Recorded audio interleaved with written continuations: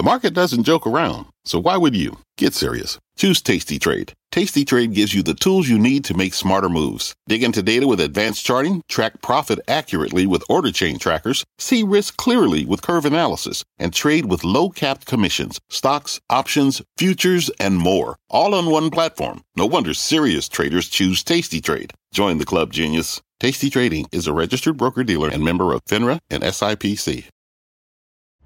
I'm Scott Wapner, and you're listening to CNBC's Halftime Report, the podcast, the most profitable hour of the trading day. We record this live weekdays at 12 Eastern. Listen in. Carl, thanks so much. Welcome to the Halftime Report. I'm Scott Wapner. Front and center this hour, bottom hunting. Whether the worst of the selling is now behind us, and it is okay to buy stocks again. We'll debate that with the investment committee and Wharton professor Jeremy Siegel. He'll join us in just a little bit.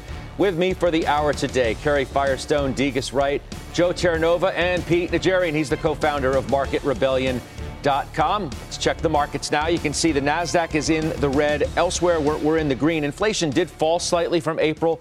Still, though, hotter than expected. Pete, I kind of get the feeling looking at the tape today, it's like the market's trying to wrap its arms around the idea of peak inflation, but somewhat unconvincingly.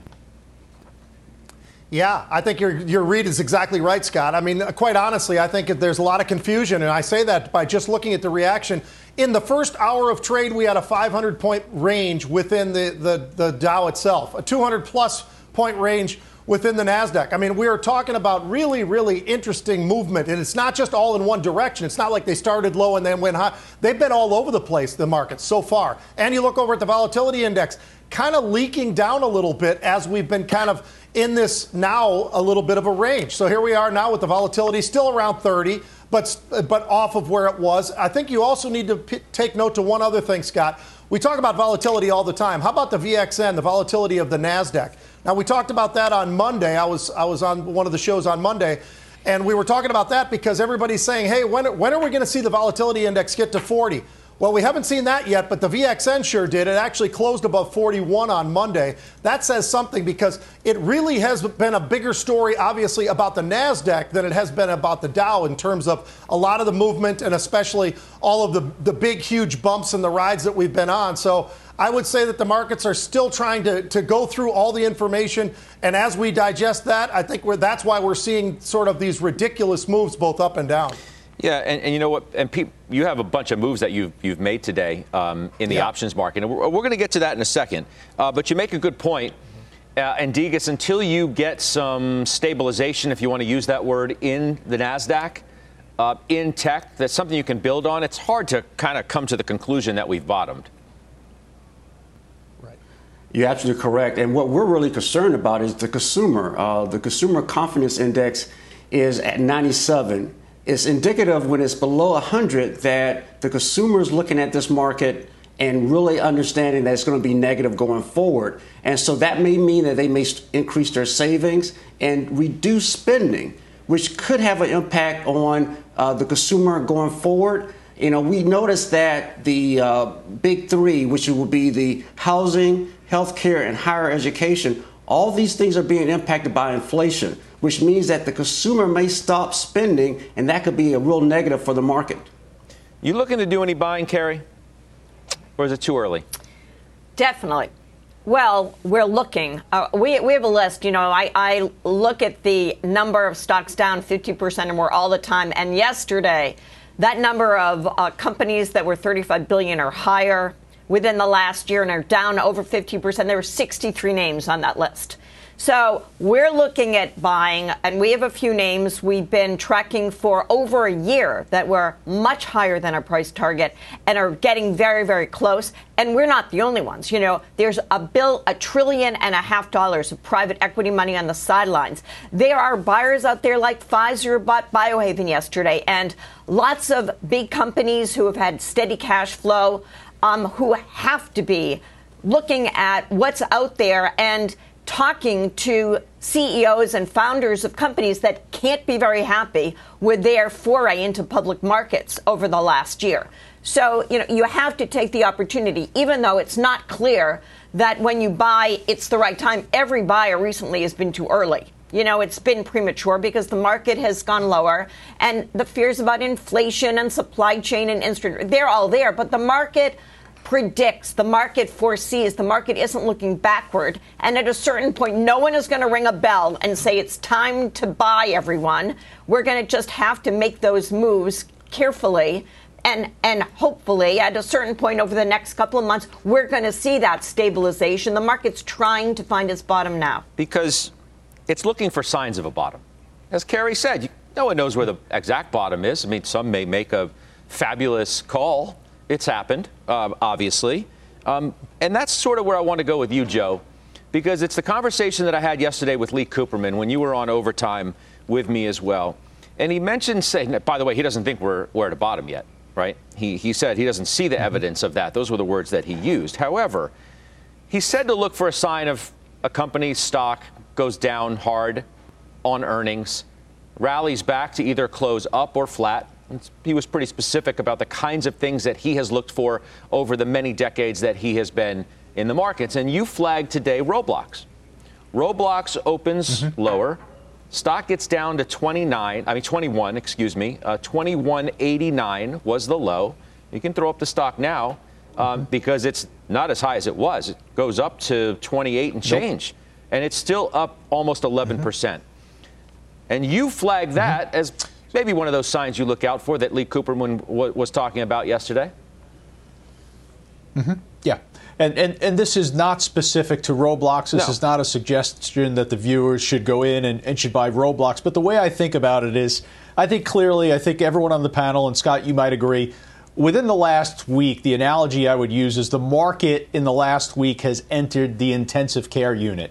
And you study the vital signs of the market to see when that patient can come out of the intensive care unit. And one of the things that you look for is exactly what Lee was talking about with you on Overtime yesterday. A sign that indiscriminate selling, a sign in which those that control positions aren't even controlling those positions because they're being liquidated just from the perspective of risk management. You look for those signs. You see a stock like Roblox last night, which has really been decimated. It's the classic example of the hypergrowth innovation stock down so significantly for the year. Comes in with terrible earnings, opens lower, reverses and moves higher. Well, maybe that is a signal that the vital sign is starting to improve somewhat.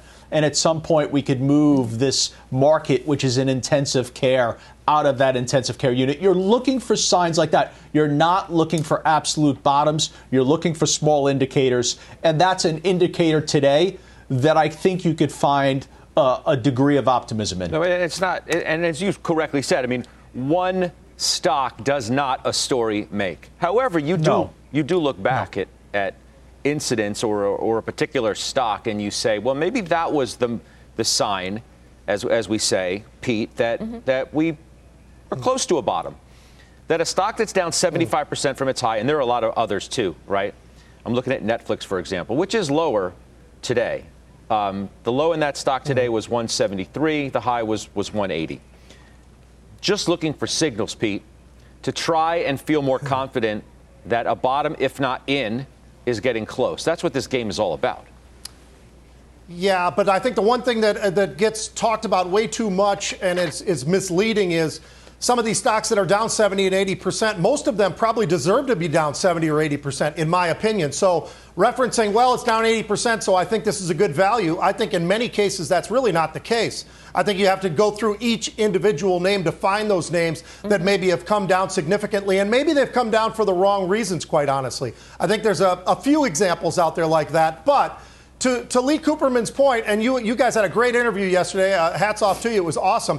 I loved when he talked about how selective he's been. He's talking about not calling bottoms. He talked about looking around, trying to find stocks, but he's being extremely selective. That's exactly the way I feel about these markets. I've bought one stock. We've traded a lot of options. One stock this year, and that was Goldman Sachs. Yeah. And that was just within the last month or so. So that's kind of the same position that I've taken. As a matter of fact, the other thing I loved about what Lee was doing, because this shows me that this guy is so smart and he knows how to use every part of the market, but he was talking about his mega cap tech names and how he was selling options against those and why that's so smart, Scott. And I think John talked about this last week, but The implied volatilities are outrageous now in a lot of these names, whether it's Microsoft or Apple or take your pick.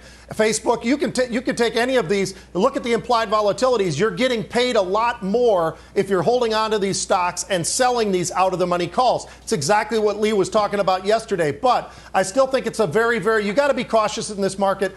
I don't feel like we've actually hit bottoms yet. Obviously, we're getting closer, but I don't think we're there yet, Scott. I think we're still in for a lot more of this ride that might send us to Walgreens to grab some Tums. But let me go through some of the call buying that you did today, Pete, because it's from a wide variety of sectors. And these are new call buys, by the way. B of A, right?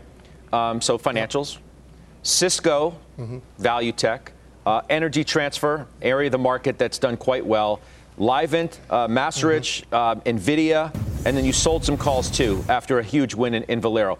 But just take me through your thought process. Some aren't willing to do anything in the market right now. Why B of A, Cisco, Energy Transfer, and the others?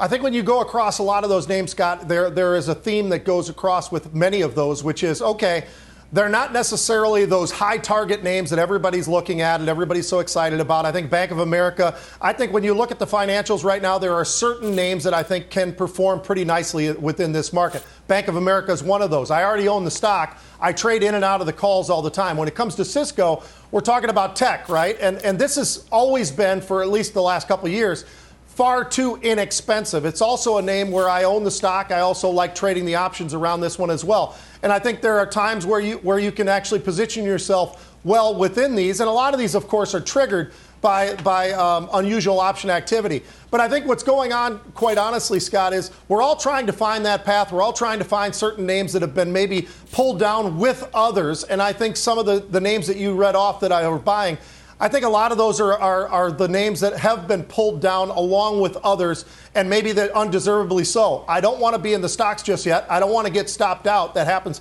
way too often. I'd rather trade the options and know what my risk reward is for those trades. So I continue to look for those, and obviously I continue to trade more and more, and we'll talk about it later, but within the ETF space as well, because there are some great opportunities, in my opinion, in the ETF space right now, which is not something I normally talk about. So, Degas, there are going to be many diverging calls in the days ahead. We can understand that and expect it, frankly, even as some want to declare, okay, maybe a bottom is in or close.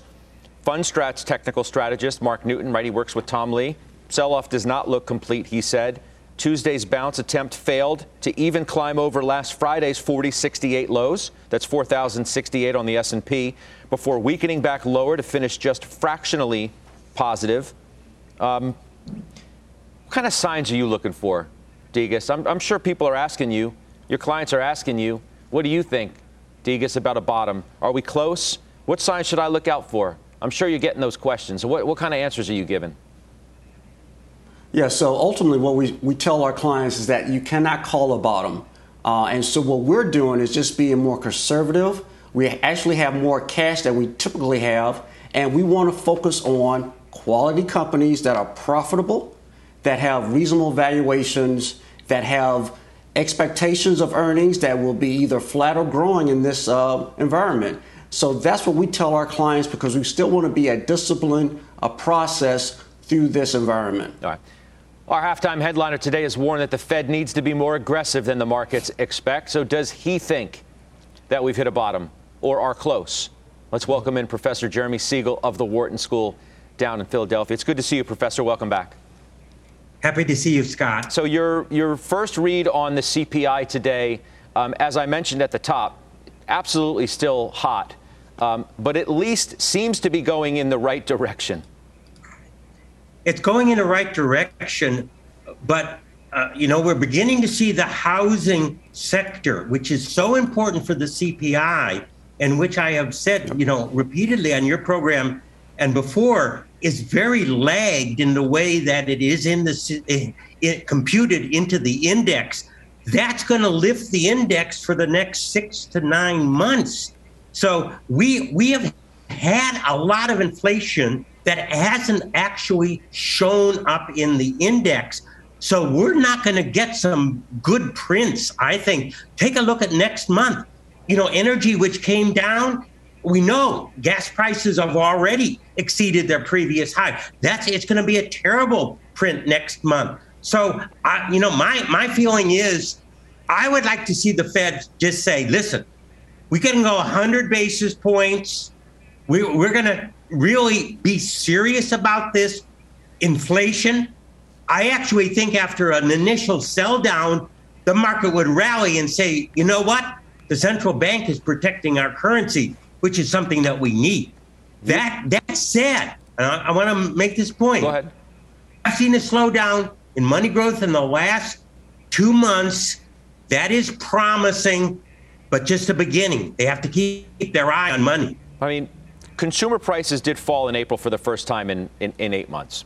Now, I know I'm not naive to the fact of where costs are still high and the struggles that families have to put food on the table, to fill the gas tank. I'm not naive to that at all.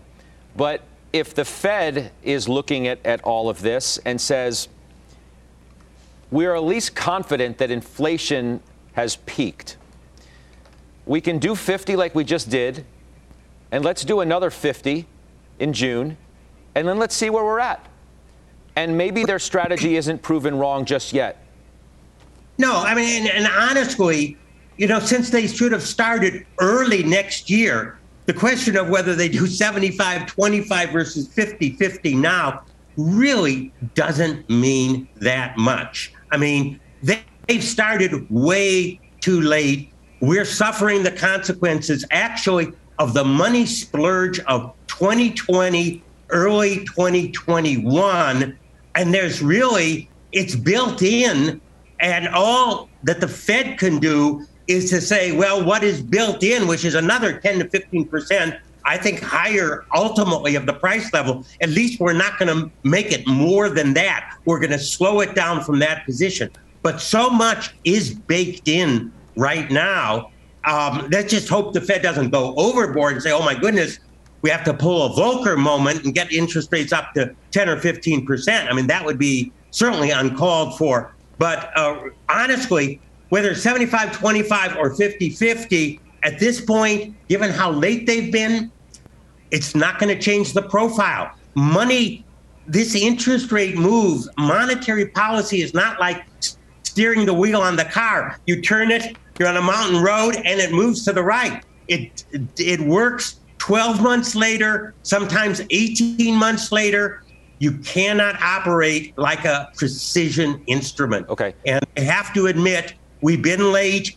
Oh, yeah. There's inflation built in, and that's going to be in the works for the next 6 to 9 to 12 months. But you're suggesting that the Fed needs to do 100 basis points.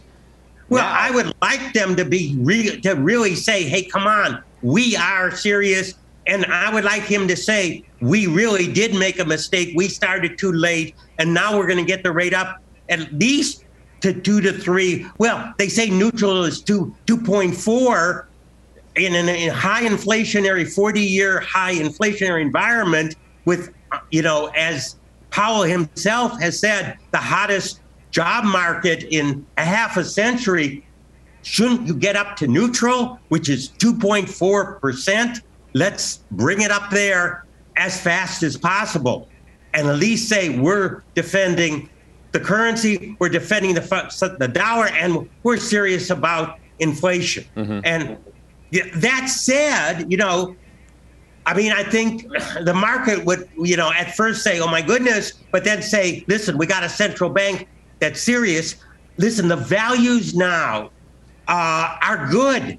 I mean, everyone's talking about the market falling apart. I looked at the Russell Value Index, which is, the Russell 1000, 95%. So it's the value half of that index. Mm-hmm. It's down 7% from the all-time high. Is that a tragedy?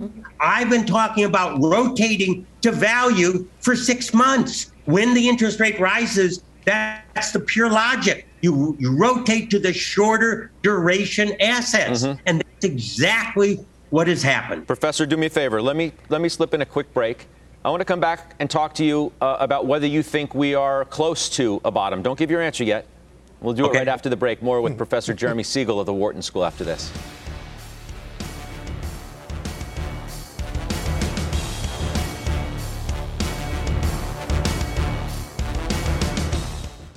Old Dominion Freight Line was built on keeping promises. With an industry-leading on-time delivery record and low claims rate, we keep promises better than any other LTL freight carrier because we treat every shipment like it's our most important one, which means we do the little things right so that we can keep our promises and you can keep yours too. That's what drives us. To learn how OD can help your business keep its promises, visit odfl.com. Old Dominion, helping the world keep promises.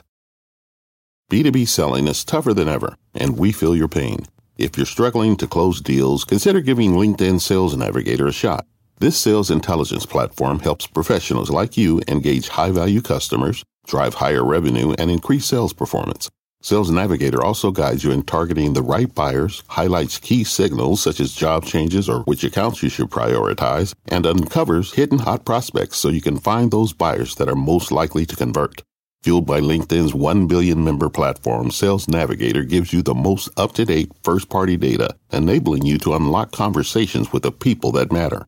Right now, you can try LinkedIn Sales Navigator and get a 60-day free trial at linkedin.com/halftime report. That is linkedin.com/halftime report for a 60-day free trial. Let LinkedIn Sales Navigator help you sell like a superstar today. Just go to linkedin.com/halftime report and get started.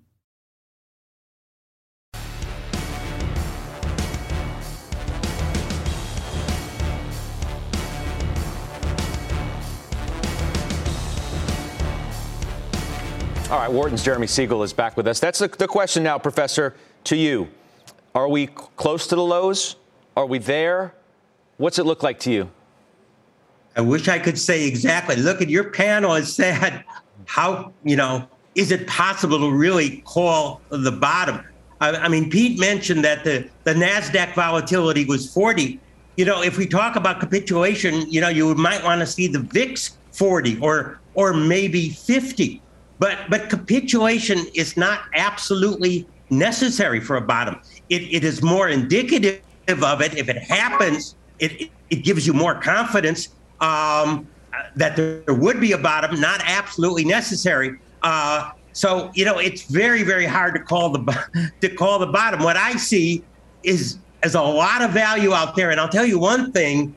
Is what's strange about this bear market is there's still no signs of a recession, and firms, except those super high-priced firms, are making their earnings mark, which I still think is going to be good this year. So really, they just keep on getting cheaper and cheaper relative to earnings. Long-term investors should be thrilled.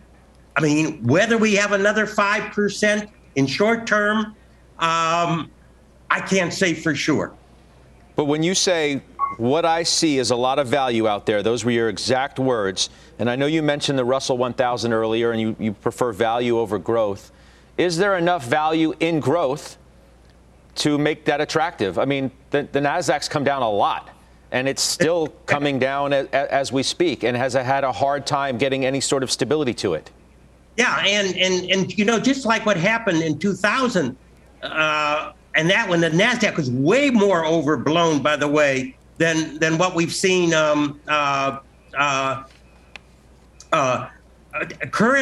And NASDAQ went down, 80% and got way too cheap. The NASDAQ is much better. We're not going to go down anything like that now. What is it down now? 25, 27%. We might see 30%. But look at all those price to sales stocks. The pandemic favorites, they've really almost had their capitulation down 70 or 80%. In the meantime, what we're taking a look at, let's say the value S&P or the value Russell selling at 13, 14 times earnings in an environment where interest rates, even though they're going up from a historical standpoint, are nearly at an all-time low. My feeling is, if you're a young investor, you should welcome this because this is going to build up your IRA portfolio with a dividend reinvestment plan looking into your future. Good advice. Have some questions for you from the gang. Carrie, you're first. So, Professor, I have a couple of questions. The first is whether the Fed is already seeing an effect from raising rates. If you look at some announcements of hiring freezes that we've heard from some big companies, we've also seen an effect in the mortgage market. Mortgage rates have about doubled. That has to have an effect on housing. And I understand if you look backward, you're going to see those highs come into the CPI number. But the market understands that. That's part of why the market is up today. It wasn't a great number. The market's higher. So I'm curious if you think there's an effect there. And also, on forward PEs, they're about 16 times next year's earnings, the 23 numbers now. And if inflation by 2023 or into that year is 5% or less, isn't that a reasonable level for the market to be trading? Yeah, I mean, I definitely think it's a reasonable. By the way, you're certainly right on the mortgages. I think most of the housing inflation, which is 20% and should be in this statistics and we'll be getting there over the next year. And you're right, the market kind of knows it. Sometimes, I've been talking about this for a year. Others have been talking about this a year. And sometimes you just wonder about, how often has the Fed talked about this lag in the housing statistics? We really had 10% inflation year over year, which was recorded as 8%. And all that higher is going to be feeding into the index.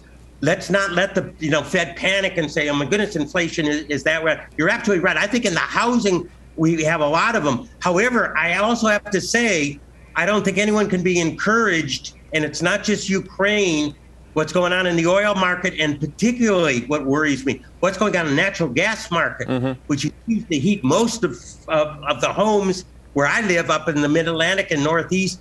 Coming for the winter, it's the highest in 25 years. These are concerns that are built in for the future. Hey, Professor, let me ask you a simple question. I'm really curious about your answer. Do you think the Fed wants the market to crash?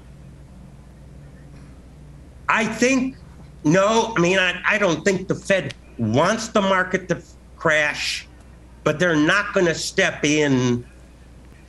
Certainly, first of all, we haven't had an official bear market yet. Yes, in NASDAQ, not yet in S&P, and 20% is considered the mild, the edge of the bear market. I think really they will only step in if things get totally, disorderly. Trading gets disorderly. That's what they stepped in the pandemic. Honestly, we've had one of the greatest bull markets that brought stocks up to levels that we had never seen before. And honestly, they're going to say, listen, I'm not going to rescue every stock investor here. I'm going to look at the economy. And that's what they should be doing. Right now, again, we're back to March 2021 levels. That's a year and a half. We're still above the pre-pandemic levels. So in that sense, we're down from January 1st. Nowhere near to the point where the Fed has to say, oh, my goodness, I have to rescue this stock. No, they are not there at all. Yeah. I mean, look, and the bottom line is kind of what you said already. Part of the market has crashed. And I'm sure that the Fed is OK with that, because the signs with the greatest amount of excess are the ones that needed to come back down to earth, so to speak. I think they're very happy with the way it has crashed, because that excess and I think honestly, long-term investors should be happy. It's coming back to the senses, to the fundamentals of the way we talk, the way stocks should be valued. All right, Professor, it's always good to talk to you. These are uncertain times. I love just hearing your perspective on things, and I hope our viewers do as well. We'll see you soon.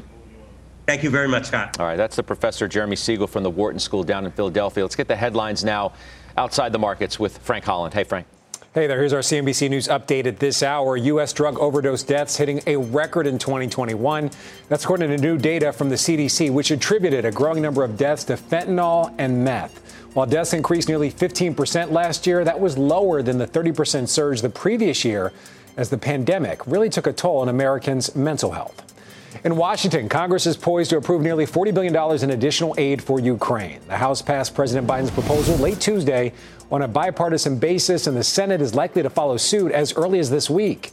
If passed, that bill would bring the total amount of Congress Ukrainian aid to more than $53 billion.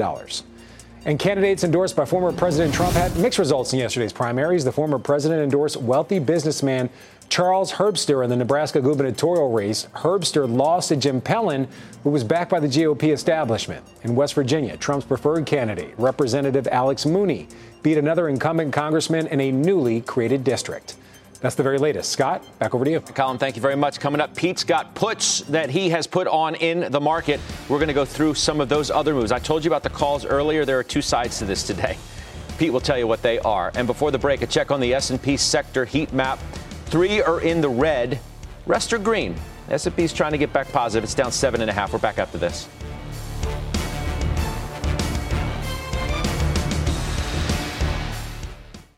The spirit of performance defines Acura, and now it's electric. Introducing the all-electric ZDX, Acura's most powerful SUV yet. While what powers their cars may change, the energy that makes Acura never will. Crafted using the same formula that brought them electrified supercars and multiple IMSA championships, the ZDX has track-tested performance that packs an energy all its own. With a premium Bang & Olufsen sound system and up to 313-mile range on a single charge, and a Type S variant with an estimated 500 horsepower, the ZDX is everything they said electric could never be. It was built with the driver in mind, just like Acura's been doing since the beginning. We could talk all day, but the only way to experience this electric performance is to drive it yourself. Unlock the energy and order yours at Acura.com. What does it mean to be rich? Maybe it's less about reaching a magic number and more about discovering the magic in life.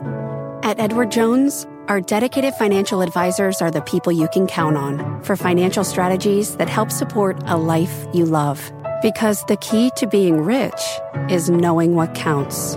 Learn more about our comprehensive approach to planning at edwardjones.com/findyourrich. Edward Jones, member SIPC.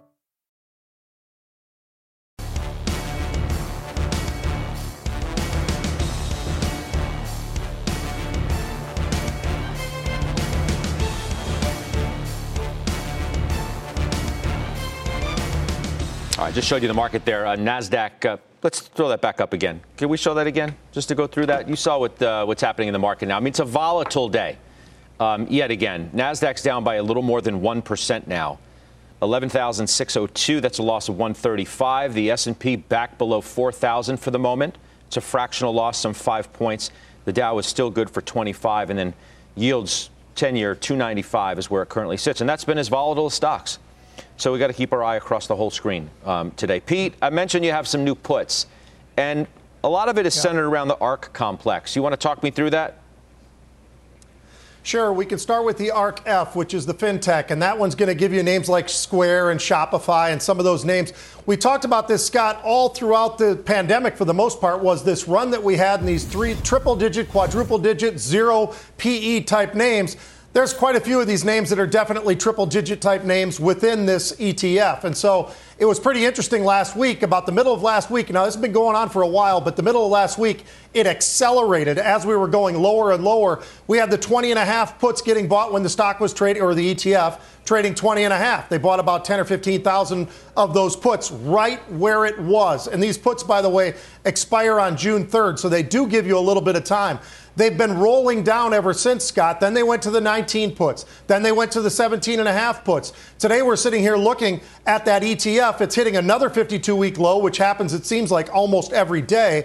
And it's in the low 16s. So that gives you a little bit of an idea of just how right they have been. They've been buying in size across the board in that ARK fintech. But that's not where it stops. As a matter of fact, and by the way, I trimmed some of those just because It's the disciplined thing to do. Do I think it's the bottom? I probably don't think it's the bottom, but I do think we've had a pretty significant move, so I've got to trim that. That's part of the discipline that I try to have in every single trade, up or down. So if you look at the ARK-K, which is the innovation one, now you're looking at Tesla, and you're looking at a lot of the other names that are also fairly high multiple names within this one, and it's getting hit as well. As a matter of fact, just on Monday, they started buying pretty aggressively in there as well, Scott. They bought 10,000 of the May 13th, so Friday's, the 43 puts. The interesting thing here was they weren't buying an out of the money put. They weren't even buying an at the money put. They're buying a put that's already in the money and watching as this entire complex goes lower and lower and lower. So those have continued to go to the downside as well. The last one I'll throw out at you is it's not all about ARK,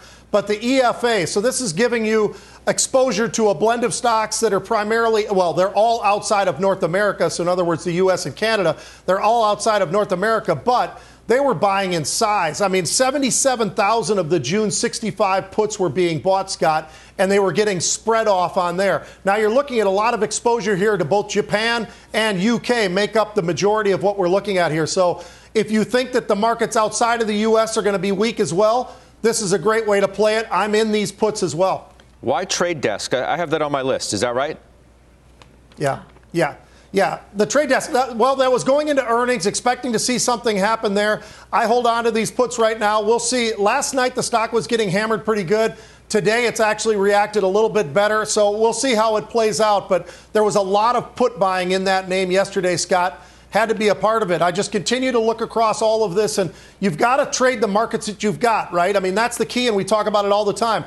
Good, bad, or indifferent, you've got to trade where you are, what you've got in front of you right now, and that's exactly what I'm doing. And I have a lot more put exposure than I've had in a very long time. Okay. We have unusual activity coming up, too, so you get more from Pete coming up in just a little bit. Plus, Disney earnings are out after the bell tonight. We're going to have, of course, that move, the numbers and the move in the stock in overtime. It is the worst Dow stock this year, certainly one of them.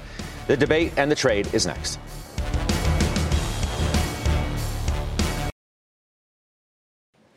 All right, Disney's after the bell. One of the worst Dow performers, as we said. There's the stock, $107. Pete, you own Disney. Tell me about what your expectations are here. Well, it all comes down, Scott, to are we going to be focused on just the streaming and the effects that obviously the negative effects that have come from Netflix that affected Disney and many of the others in the streaming world? Or are we going to look at the entire composite of what Disney's giving us? Because I think if you look at the entire composite, it's going to be a lot more positive than people think. But if the focus is directly on streaming, then I think we're going to see a little bit more of the pressure to the downside for Disney. I really look at it, Scott. They've been hammering the stock. There's absolutely no doubt about it. I thought that when I was buying it earlier that I actually had an opportunity there. It's continued to go to the downside, and it doesn't feel like it's a bottom yet. But I think it's all about what are people going to be focusing on this report this evening. Well, why shouldn't you be focused on streaming? It's like you're almost insinuating that don't focus on the area that is the place to focus most on. I mean, that's the primary growth engine. Of course, the parks and other things are going to be strong. Yeah. But it's the streaming where the bread is going to be buttered in the years ahead. Well, I think you're partially right. I think we had that big jump, right? The stock was trading at about $150. It went all the way up to 200 because everybody was so excited about streaming. Well, then all of a sudden we started to realize, maybe a little bit too much is baked into this thing at this point in time. It stretched the PE, all of those kind of things. So it then dropped back again. When it dropped back again, that was the opportunity, I thought. But now there's just continues to be only focusing. And I say that honestly. I think people are only focusing on streaming. Yes, that is the future to some degree.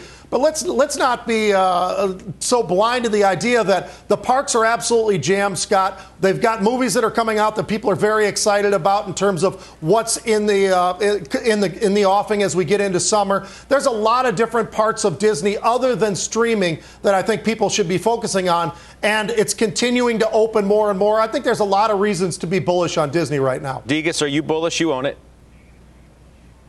Yeah, we are bullish, and I agree with Pete. It's been very frustrating to be a holder of this stock. But, Scott, to the point, the streaming only makes up 25% of their revenue. So what we're looking for is the entire story around Disney. And we're looking for about $1.20 for this quarter. If they hit that or greater, I think it's going to be a good opportunity to be an owner of Disney. Yeah, but you're reevaluating. I mean, you're bearing the lead a little bit, aren't we? I mean, you're reevaluating the position. Exactly, because ultimately what we're looking at is that if there's still a focus on the streaming, as Pete just laid out, it won't be good for the stock in the near term. The next 1 to 2 quarters, we're going to still be going down if it's only talking about streaming. If we can expand the discussion around and see how they're doing in those other parts, in the parks, in the cruises, and also in the other media properties they have, that's what we're looking for Disney, because Disney is a great play as we get into this reopen. That's where we will have to get the market to really focus on. But if we don't get market sentiment going that way, we can't fight the market. And so we will be reevaluating this position after the print tonight. All right, Joe, any interest?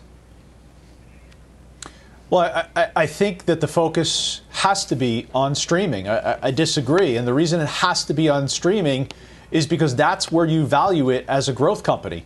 If the streaming business is not going to give you that type of growth, then you're going back to a valuation that's more reflective of a traditional media company. So I don't see how you can't look at streaming. Pete, just respond to that real quick. I mean, frankly, I think it's a good point. Right? Yeah, I think it's an interesting point. I think that the reality is this. Disney was Disney for what they were for a long period of time. We even talked about and kicked around the desk for a long time. Should they have bought Netflix? They had opportunities to, and they didn't do that. I'm not saying that you have a blind eye to this. Obviously, this is something very important. As Degas points out, it's 20+% of the revenue.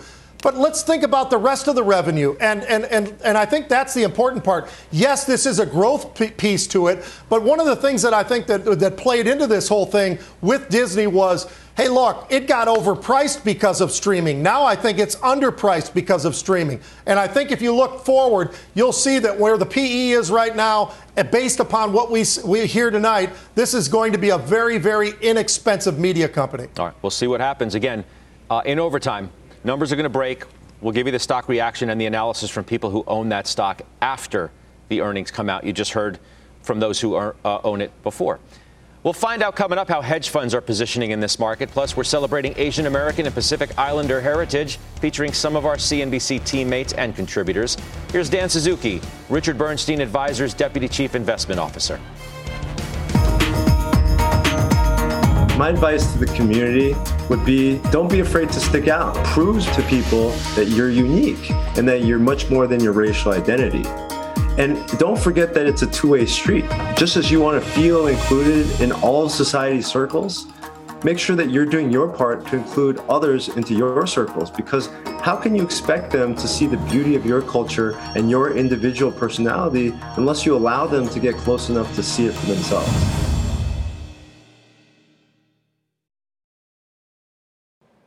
Welcome back to the Halftime Report. I'll show you what's happening in the market right now. We're right around session lows for the NASDAQ, down 139. That's a little more than a 1% decline. S&P still sitting just below 4,000. And the Dow's hanging on to positive territory. As I said, been volatile lately. We'll find out how hedge funds are holding up. Leslie Picker is now following the money. She's with me here on set. Good to see you. What'd you learn? Good to see you too, Scott. So the average hedge fund is deeply in the red, not surprisingly, but still outperforming the broader market after years of losing out on the short side. Hedging has finally been paying off, with every hedge fund strategy tracked by HFR performing better on average than the S&P 500, including dividends. However, the dispersion among funds has been very wide here. Equity managers, particularly those that came into the year with concentrated tech exposure, have seen very steep declines. I'm told that the manager of the BlackRock Strategic Equity Hedge Fund, which declined 13% so far this year, has become a net short for the first time ever in May. That, according to a person familiar with the strategy. Bloomberg reported that move earlier. Melvin Capital is looking into ways to restructure its firm after posting declines of 39% last year and another 20.6% in the first quarter of this year, a source familiar with that matter tells me. And the pressure is on for Tiger Global, which is down 44% year to date. I obtained their most recent investor letter where they say the markets, quote, have not been cooperative given the the macroeconomic backdrop, but they say they remain committed to earning back their losses. Some brave funds have been buyers of the dip. According to Bank of America, hedge fund and private clients were the biggest buyers in equities last week, although notable managers from Leon Cooperman to Dan Loeb have said we are not quite at a bottom yet. Net leverage across strategies fell from 62% at the start of the year down to 50%, according to Morgan Stanley, levels near 2-year lows. So we're not seeing that kind of over leverage that might make people nervous in this current environment. All right, Les, thanks. That's Leslie Picker. Up next, Pete has unusual activity. We do have final trades still to come as well. We'll be right back.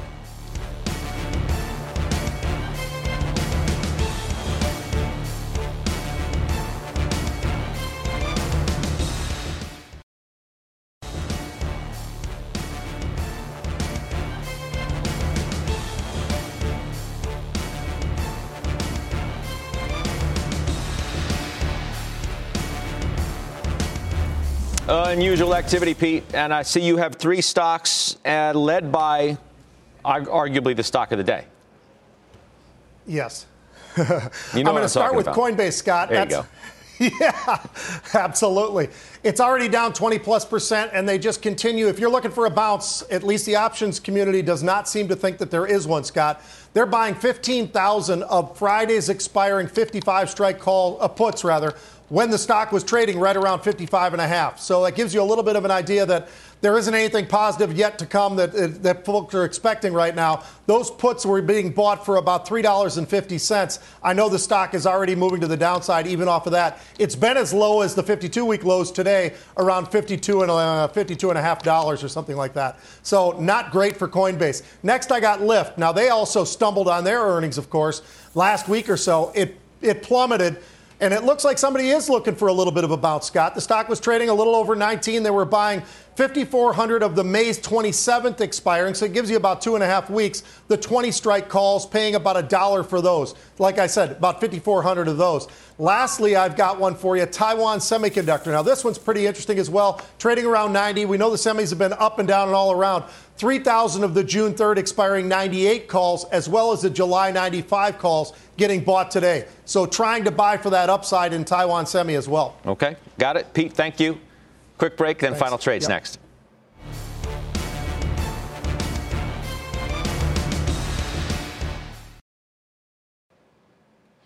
Okay, there are your major averages now. We're in the red across the board. The NASDAQ is a little bit lower than it was a few moments ago, so it's at the lows of the day. S&P 500, I said it gave up 4,000. It's moved down by about 20 or so points in the last few minutes. You can see where it is right now. Joe, it's you're looking at mega caps that are the drag, right? Apple below 150. The patient is still in the intensive care. Yeah. I mean, that's a big deal. Apple, we've been looking at these important lines to watch. Apple's below 150, 149.90. Microsoft, I pulled that one up to 263. So, you had lines at 270 people were watching. Carrie, we have about 30 seconds left. Let's do final trades. I want to make sure we get those in. What do you have for us? Schwab, it's 14 times next year's earnings. If rates go up, it's positive. If the market goes up, it's positive. All right. Degas. Both sides. Hologic, we like the strong growth in diagnostics and also in the imaging healthcare products. Okay, Pete? Walgreens. Thank you. And Joe? Long Merck. All right, as I mentioned, Disney earnings after the bell. Tom Lee is with us. Looking very much forward to that. We'll see you then. You've been listening to CNBC's Halftime Report, the podcast. You can always catch us live weekdays at 12 Eastern, only on CNBC. People today can spend half their lives over 50. So it's good to be financially ready for what's important to you as you get older, like a family vacation. Or starting your dream business. Welcome to Connie's Coffee. How may I help you? AARP's trusted financial tools can help you plan for whatever your future holds. That's why the younger you are, the more you need AARP. Start planning today at aarp.org/moneytools.